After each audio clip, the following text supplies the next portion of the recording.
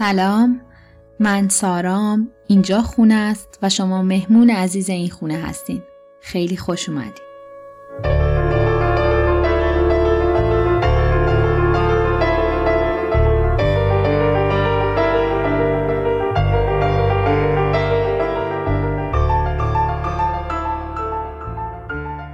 دوست دارم قبل از شروع اپیزود 0 ازتون تشکر کنم که پادکست رادیو خونه رو برای شنیدن انتخاب کردین.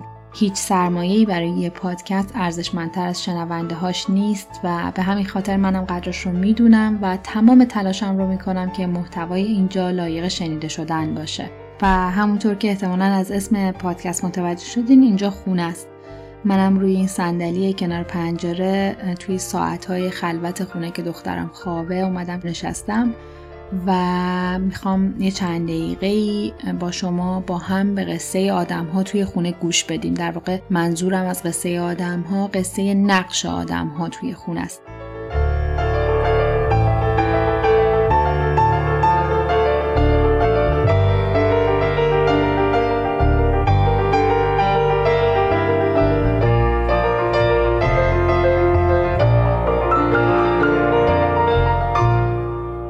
خوبه که اینجا بگم که ایده اصلی تولید این پادکست برای من از میل شخصی خودم به شنیدن و شنیده شدن شروع شد و توی پروسه شروع این پادکست و نوشتن متن‌ها یه نیم نگاهی هم به اهمیت این موضوع کردم و خواستم با استناد در مورد این موضوع صحبت کنم به عنوان مقدمه که متوجه شدم بسیاری از روانشناسان حالا از جمله کارل راجرز یکی از اثر بخش ترین روش ها برای ایجاد تغییر و رشد رو همین مهارت شنیدن میدونن. البته نه هر شنیدنی، در واقع کلمه درستش دیپ لیسنینگ یا شنیدن عمیقه. یعنی وقتی یکی داره صحبت میکنه ما تمرکز عمیقمون رو بذاریم روی حرف ها و پیام های اون آدم بدون حواس پرتی، یه جوری که بتونیم اون فرد رو توی اون موقعیتی که بوده درکش کنیم حتی. و خیلی جاها راجع به خاصیت درمانی شنیده شدن صحبت شده بود. حالا یه مثال جالبی میخوندم که یه راهب پیر بودایی بوده به نام آقای تیک نات هان که ایشون شهر به شهر سفر میکردن و همین مفهوم عمیق شنیدن رو با دانش آموزای مدرسه ها تمرین میکردن. تمریناتش هم حالا به طور خلاصه اینجوری بوده که از یه دانش آموز میخواسته که بیاد و برای همکلاسیاش از یکی از مشکلاتی که توی زندگیش باعث رنج و آزارش شده برای بقیه صحبت کنه و بعدش از یه نفر یا 2 نفر دیگه میخواسته که بیان مشکل همکلاسیشون رو با دقت ولی با جمله بندی خودشون یک بار دیگه تکرار کنن. بعد از اون نوجوان اول میپرسیده که آیا حرفش عمیقاً شنیده شده و یا نه، و اگر نشده بود این روند رو انقدر تکرار میکرد که اون دانش آموز اول تایید کنه که بله حرفش درست شنیده شده. و نتیجه این تمرین‌ها این بوده که همه اون دانش آموزایی که تجربه عمیق شنیده شدن رو درک می‌کردن از احساس تسکین و آرامش و حالا تو بعضی جاها حتی رهایی از رنج و خشم و ترس‌هایی هم که سالها گریبانشون رو گرفته بود حرف می‌زدن.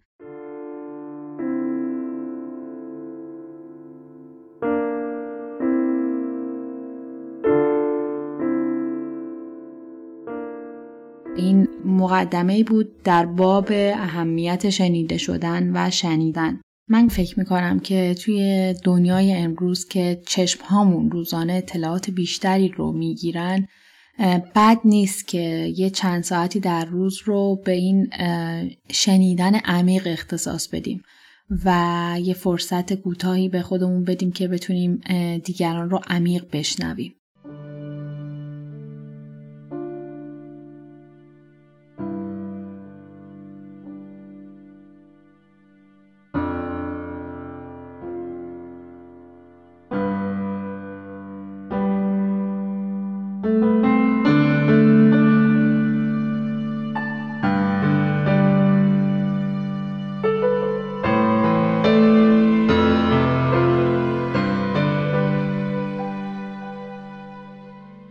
و اما برگردیم به این خونه و شنیدن قصه آدم‌ها توش.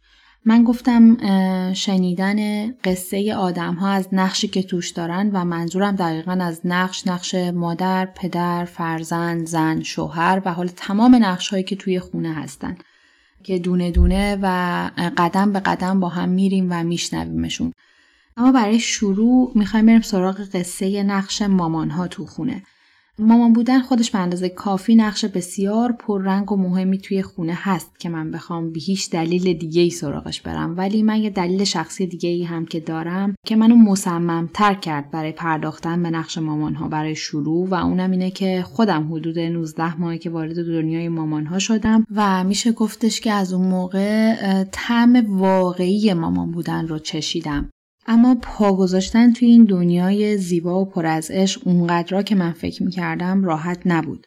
من با اینکه از اون دسته آدما بودم که فکر میکردم اتفاقا برای شروع این نقش خیلی آمادم، ولی توی همون روزای اول تولد دخترم اون روی این نقش که خیلی خیلی کمتر دیده و شنیده بودم و اتفاقا این روزها هم خیلی کمتر پرزنت میشه بهم نشون داده شد. خب واکنش من به عنوان یه تازه مادرم خیلی دور از تصور خودم نیست. من خیلی اصرار داشتم که بگم من خیلی آدم قوی هستم و چیزی نمیتونه منو از پا در بیاره، چون که من مادرم و حتما خیلی قوی بودم که مادر شدم. و هی این تصویر غیر واقعی از مادر میومد توی ذهنم، همون تصویر کلیشه‌ای تبلیغاتی و به عقیده من خیلی هم خشن، که حالا آشناترینش برای نسل ما میشه تصویر روی بیسکویت مادر. یه لحظه مکس کنین بیارینش تو ذهنتون. همون زن زیبایی که بچهش رو بغلش گرفته، یه لبخند رضایت رو لبشه و هیچ رد و پایی از رنج و چالش توی چهرش دیده نمیشه. این تصویر توی نگاه اول شاید خیلی شیرین باشه، اما به نظر من خیلی خشنه، از این جهت که این تصویر شده یه الگو و اگر غیر از این باشیم هزار تا حس بی ربط و وحشتناک رو باید تجربه کنیم. و به نظرم مدیا و خیلی از عوامل دیگه، محل زندگی، موقعیت اجتماعی، جامعه و فرهنگ هر جامعه‌ای خیلی اغرارآمیز سعی دارن که واقعیت رو انکار کنن، اونم با تک وجهی نشون دادن هر چیزی. و حالا بحث ما روی نقش هاست، تک وجهی نشون دادن نقش ها. مثلا الگو برای یه پدر خوب اینه که عموما یه تصویری از یک مرد تنومندی هم هست که برداشت ازش این بشه که اون آدم قهرمان زندگی فرزندشه. یا یه زن خوب معمولا اینجوری نشون داده میشه که هم کدبانوه هم خیلی لبنده و نازه. یا اگه یه فرزند خوبه دلیلش اینه که اون در جواب همه نیازهای پدر مادرش فقط میگه چشم، و حالا علاوه بر این که میگه چشم خیلی هم از این موضوع راضیه. راستش به نظر من واقعیت اینه که نقش‌ها در کنار سختی‌هاشون هم به اندازه کافی زیبا هستن، ولی انکار کردن این موضوع، انکار این سختی‌ها و چالش‌ها و رنج آدم‌ها و اینکه ما اجازه ندیم به اونها برای تجربه کردن احساسات منفیشون توی نقشی که دارن، همون بار اضافه و سنگین و همون حس خشونتباریه که شاید باعث بشه آدما توی نقششون حالشون خوب نباشه.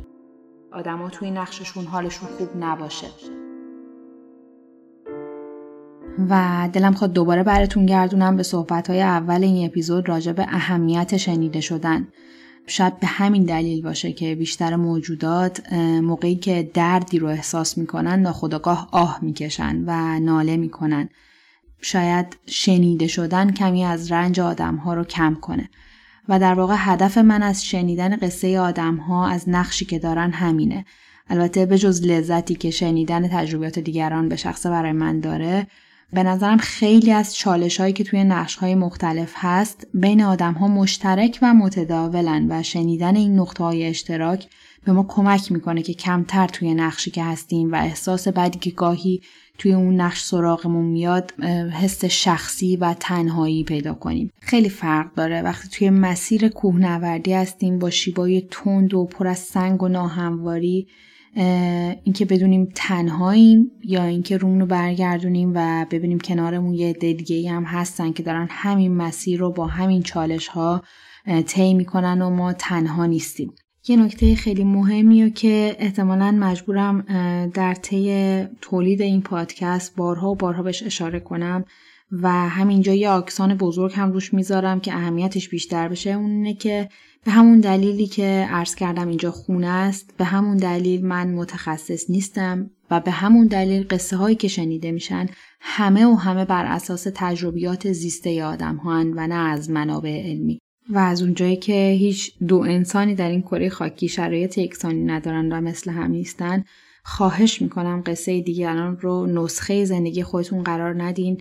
این قصه ها اصلا قابل تعمیم دادن به زندگی هیچ کسی نیستن برای به هزاران دلیل، ولی در عوض بیاین به جاش با شنیدن قصه آدم ها قضاوت نکردن رو یواش یواش تمرین کنیم. به نظرم جای خوبیه برای تمرین قضاوت نکردن.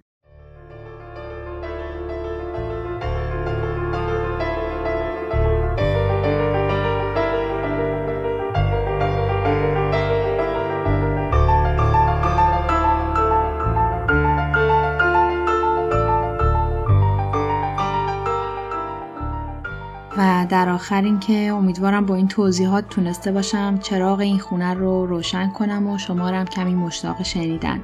قرار ما باشه برای هر 2 هفته یک بار همینجا. البته امیدوارم کلام تازه کار من رو ببخشید. سعی میکنم رفته به پختگی برسونمش. و به عنوان آخرین جمله دلم خواست از قول جناب صاحب بگم که رزق ما آید به پای میهمان از خانه غیب، میزبان ماست هر کس می شود مهمان ما.